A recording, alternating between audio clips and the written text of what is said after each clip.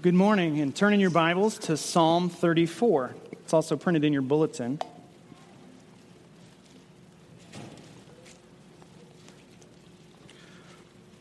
A few weeks ago, we started a series on the habits of a healthy church.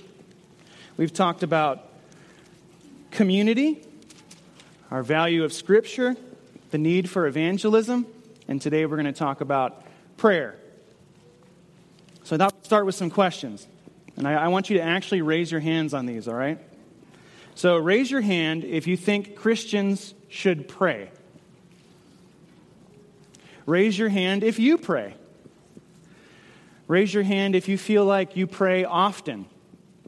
Raise your hand if you feel like you pray well. Who feels like they should probably pray better and more often? Well, we're done here. Sermon over. That would be the easiest sermon in the world to preach. I could get up here and I could say, pray more, pray harder, and then I could be done. And would you do that? Would that change anything? Is that anything you don't already know? I mean, that's basically just a guilt trip, right? How come you're not praying more? I mean, doesn't that already contribute to the feelings that we have about not praying enough? And so I could get up here and preach a sermon like that, but I think prayer is not quite that simple, as many of us have experienced. And a sermon like that probably actually wouldn't be very useful. It probably wouldn't change the way you pray or how often you pray or anything like that in the end. So how useful is it to motivate people with a guilt trip? Not very. And how healthy is it to be motivated by guilt in a major area of life? Well, it's not at all healthy. In fact, it's the very definition of unhealthy to be that way. And so we want to do something different than that today. We want to talk about prayer in a bit of a different way than just saying, pray more, pray harder. We'll start by looking at this prayer of David in Psalm 34. And as we go through it, ask yourself, what does he pray about? What kind of prayer is this? What words would you use to describe this prayer if you were telling somebody else about it? And what can we learn about prayer from Psalm 34? So here we go, beginning at verse 1. I will bless the Lord at all times. His praise shall continually be in my mouth. My soul makes its boast in the Lord. Let the humble hear and be glad. Oh, magnify the Lord with me, and let us exalt his name together. That's the first part. Notice how from the very first verse, David, who's writing this psalm, has already corrected our understanding of prayer. When we think of prayer, what is usually the first thing that comes to mind? Or better yet, a better question is, when we pray, what do we usually spend most of our time talking about? If your prayers are like mine, then most of the time we're asking God for something. That's kind of the bedrock, the foundation of our prayers. But notice where David begins his prayer. Not by focusing on himself and his feelings or his needs or his requests. He starts by focusing on God. It's kind of interesting. He starts by talking to God about God. You see that? That's the starting place. And I think this is a good example for us to follow. This is a good way to start praying. One of the most important things we can do when praying is lift our eyes up to look beyond this moment, to look beyond ourselves and remember the big picture of what God is doing all around us. So watch for that as we continue reading in Psalm 34. Here's verse 4 through 7. I sought the Lord, and he answered me, and he delivered me from all my fears. Those who look to him are radiant, and their faces shall never be ashamed. This poor man cried, and the Lord heard him and saved him out of all his troubles. The angel of the Lord encamps around those who fear him and delivers them. Now, only after considering God, only after that does David cry out and speak his heart. But notice then, even then, his focus is on God and what God is like and what God is doing. What kind of God is he? Just look at the verbs that are in those 4 verses. What are the verbs? He's the God who hears, who answers, who delivers, who saves. That's the testimony. Even as David is crying out, he's describing God's response when people cry out. Likewise, whenever we cry out to God, when we seek his face and pour out our hearts, we should remember who he is and what he's like, and what he has promised, and how he has responded before. Those are all things that we should keep in mind as we pray. So let's read the next section here, beginning of verse 8. "Oh, taste and see that the Lord is good. Blessed is the man who takes refuge in him.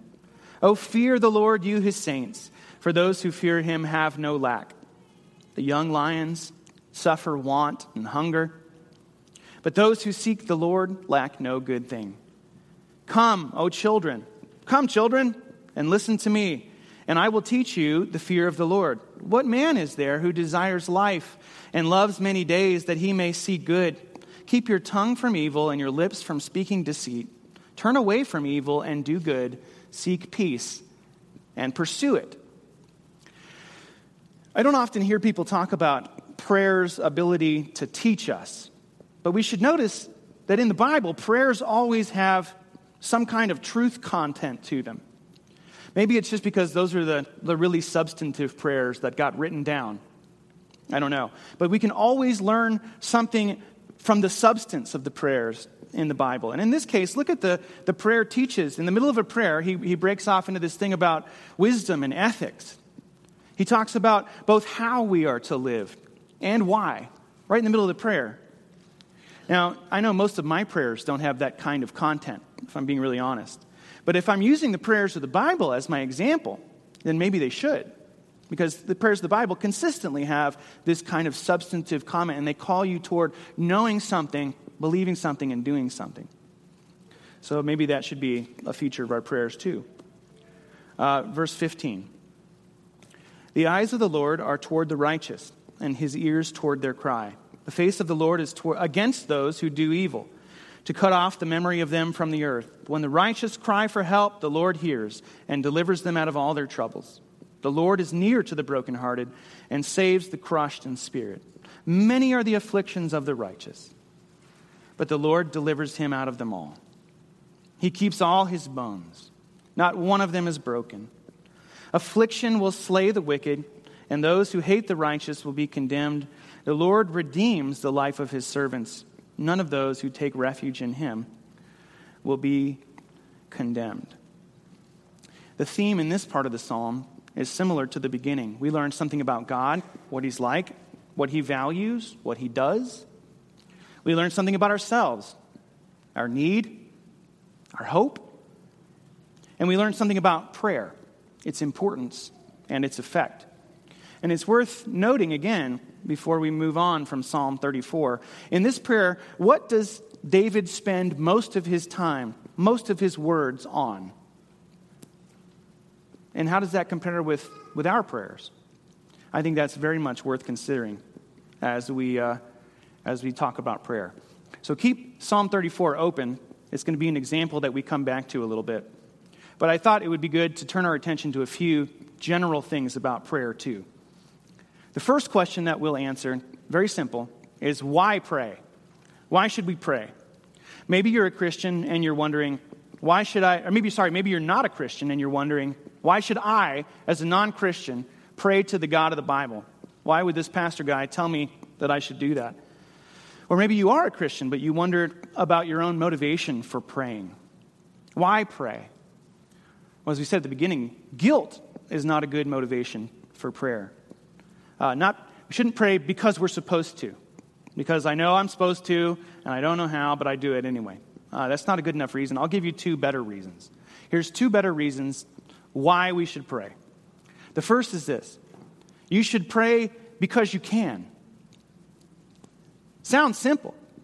But you have the opportunity to speak to the God of the universe. You have the opportunity, an open door policy with the most creative being ever.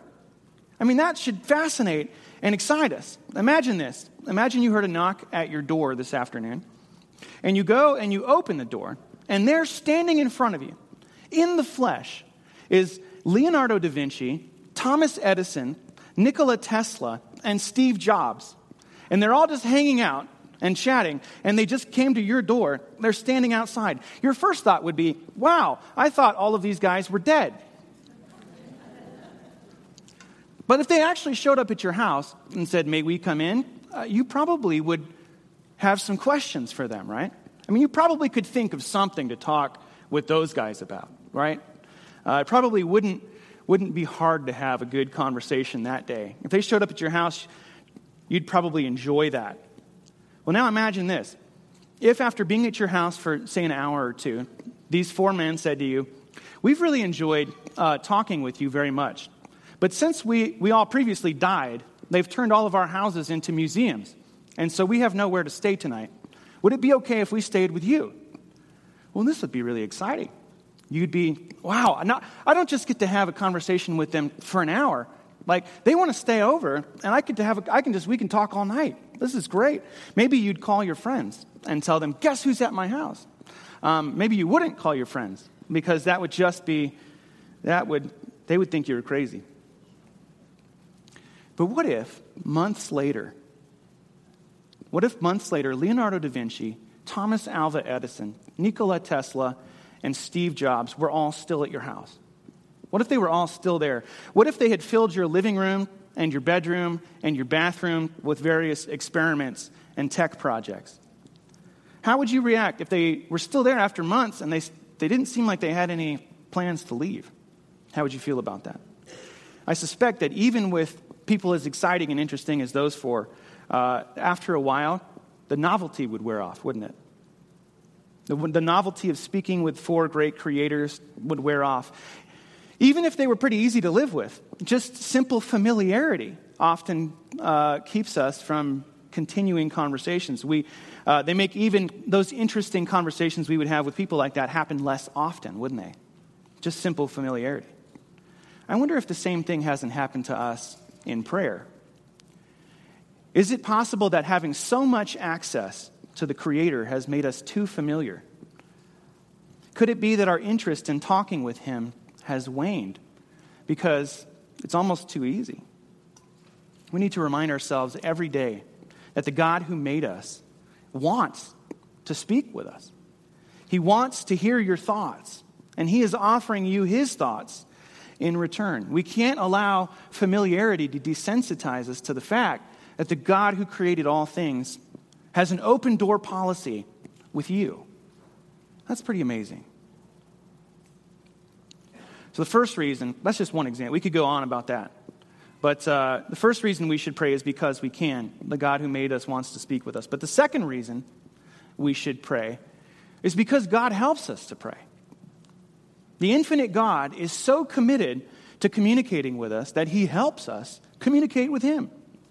He covers the spread, so to speak, between His perfection and our limitations. How does He do that? In what way? Well, He helps us in a couple different ways. The first is that the Holy Spirit, God Himself, one of the 3 persons of the Trinity, the Bible describes it as in you. The Holy Spirit is in you. I recently heard a pastor say, he said, I think we radically undervalue the fact that the Holy Spirit lives in us. That there is a supernatural power of God actively at work, enabling us to do things that we are naturally unable to do. We undervalue that fact. That doesn't enter into our equation. We say, well, this is possible and that's not possible. But we fail to take into account that the supernatural power of God is at play in this moment. The power of God to change people, as Shelton mentioned earlier. Does it seem impossible to do what God has asked you to do? When you look at the things God has asked you to do, when you even look, just say at praying, does it seem impossible sometimes? Well, that's because it is. It is impossible apart from the supernatural power of God. But here's the good news, is that we have the Holy Spirit in us. Those who are in Christ have the supernatural power of God. I found at least 18 Bible passages that describe the people of God as filled with the Spirit. Romans 8:26 and 7. I'll read that one because it tells us why being filled with the Spirit is important in prayer. This is what Romans 8 says.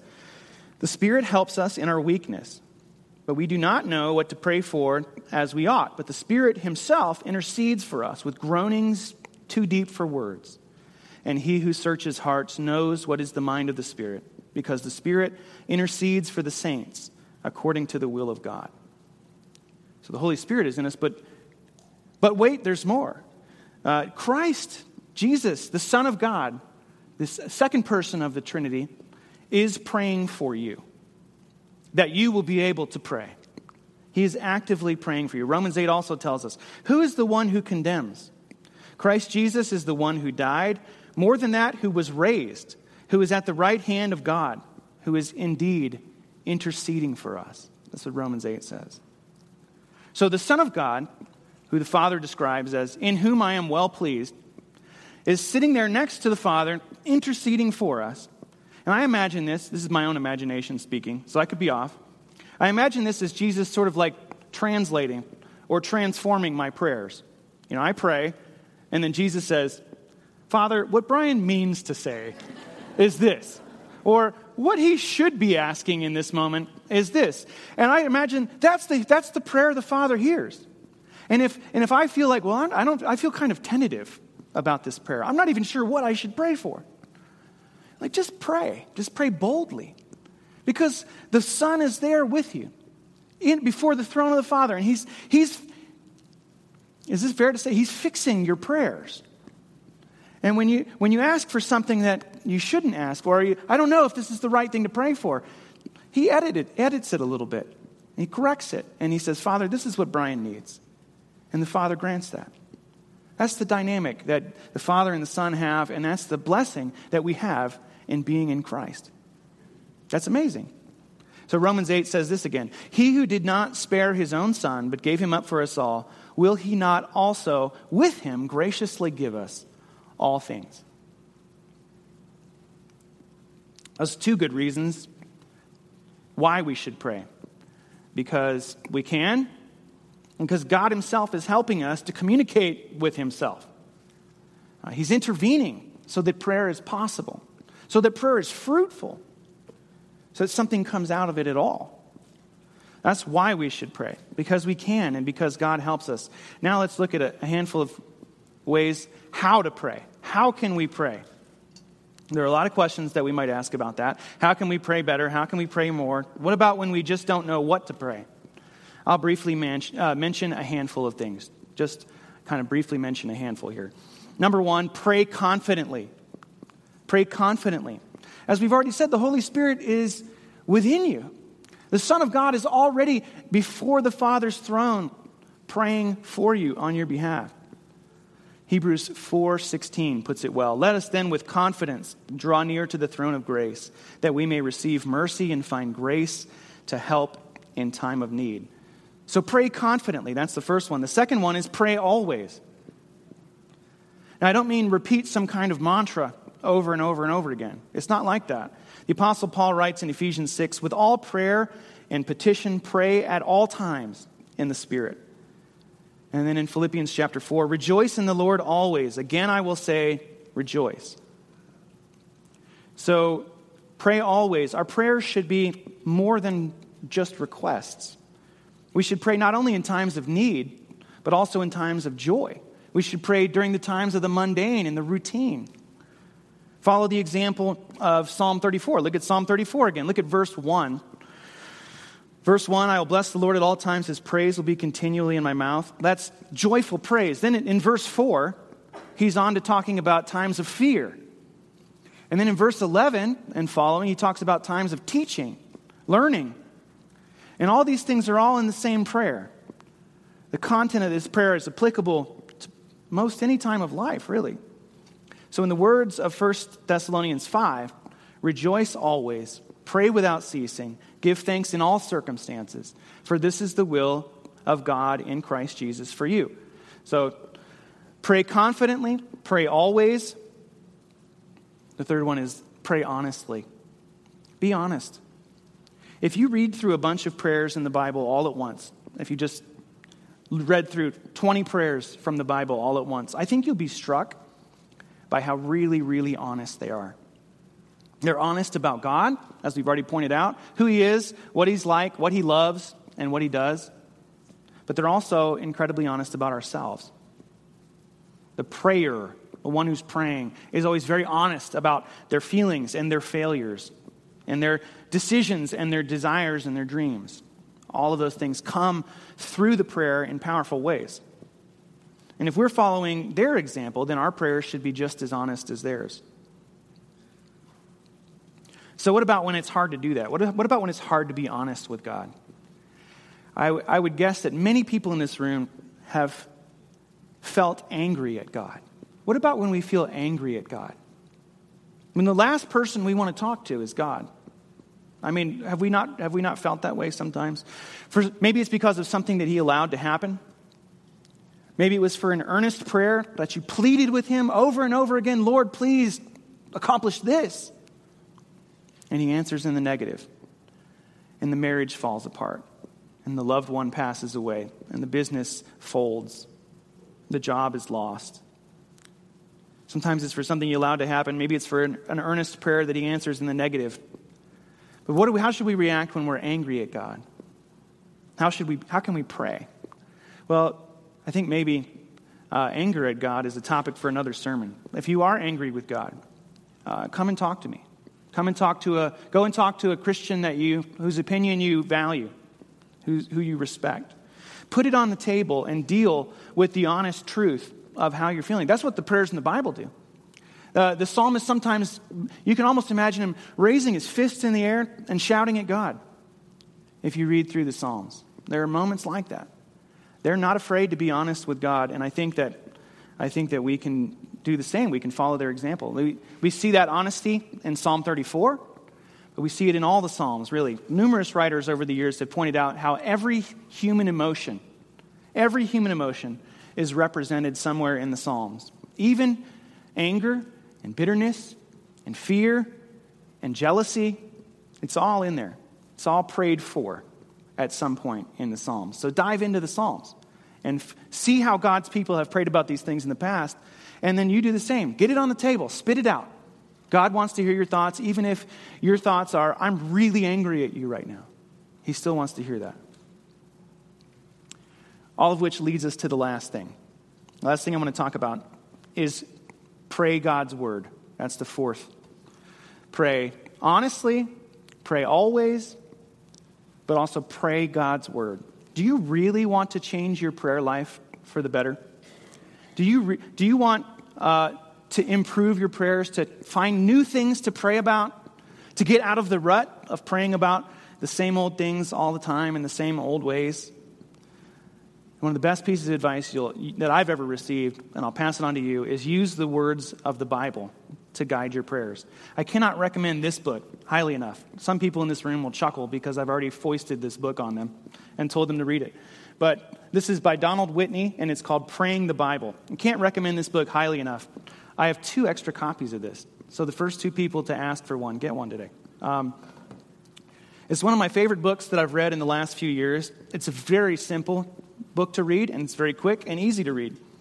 The author asks, why is it so difficult to pray? Why isn't it more enjoyable? Why are our prayers so repetitive? And so, this is not his word for it. He's better at English grammar than I am. But wish listy. Why are our prayers so wish listy? And the answer, he says, is that our thoughts and even our own vocabulary, what we have coming from within, is too limited. The kinds of thoughts that we have, the kinds of words that we use to speak to God are too limited by our own experience, personality, what we have within us. And so he says that we need to use the words of God to teach us how to pray to God. And then he describes a simple way to use the Bible to shape and inform our prayers. And it's basically to read through a passage, and as you maybe read through it once, and then maybe read through it again, and just interact with the text. It's not supposed to be a commentary. You're not supposed to be worried about, the deeper meaning or anything like that, but just use the words to shape your own prayer.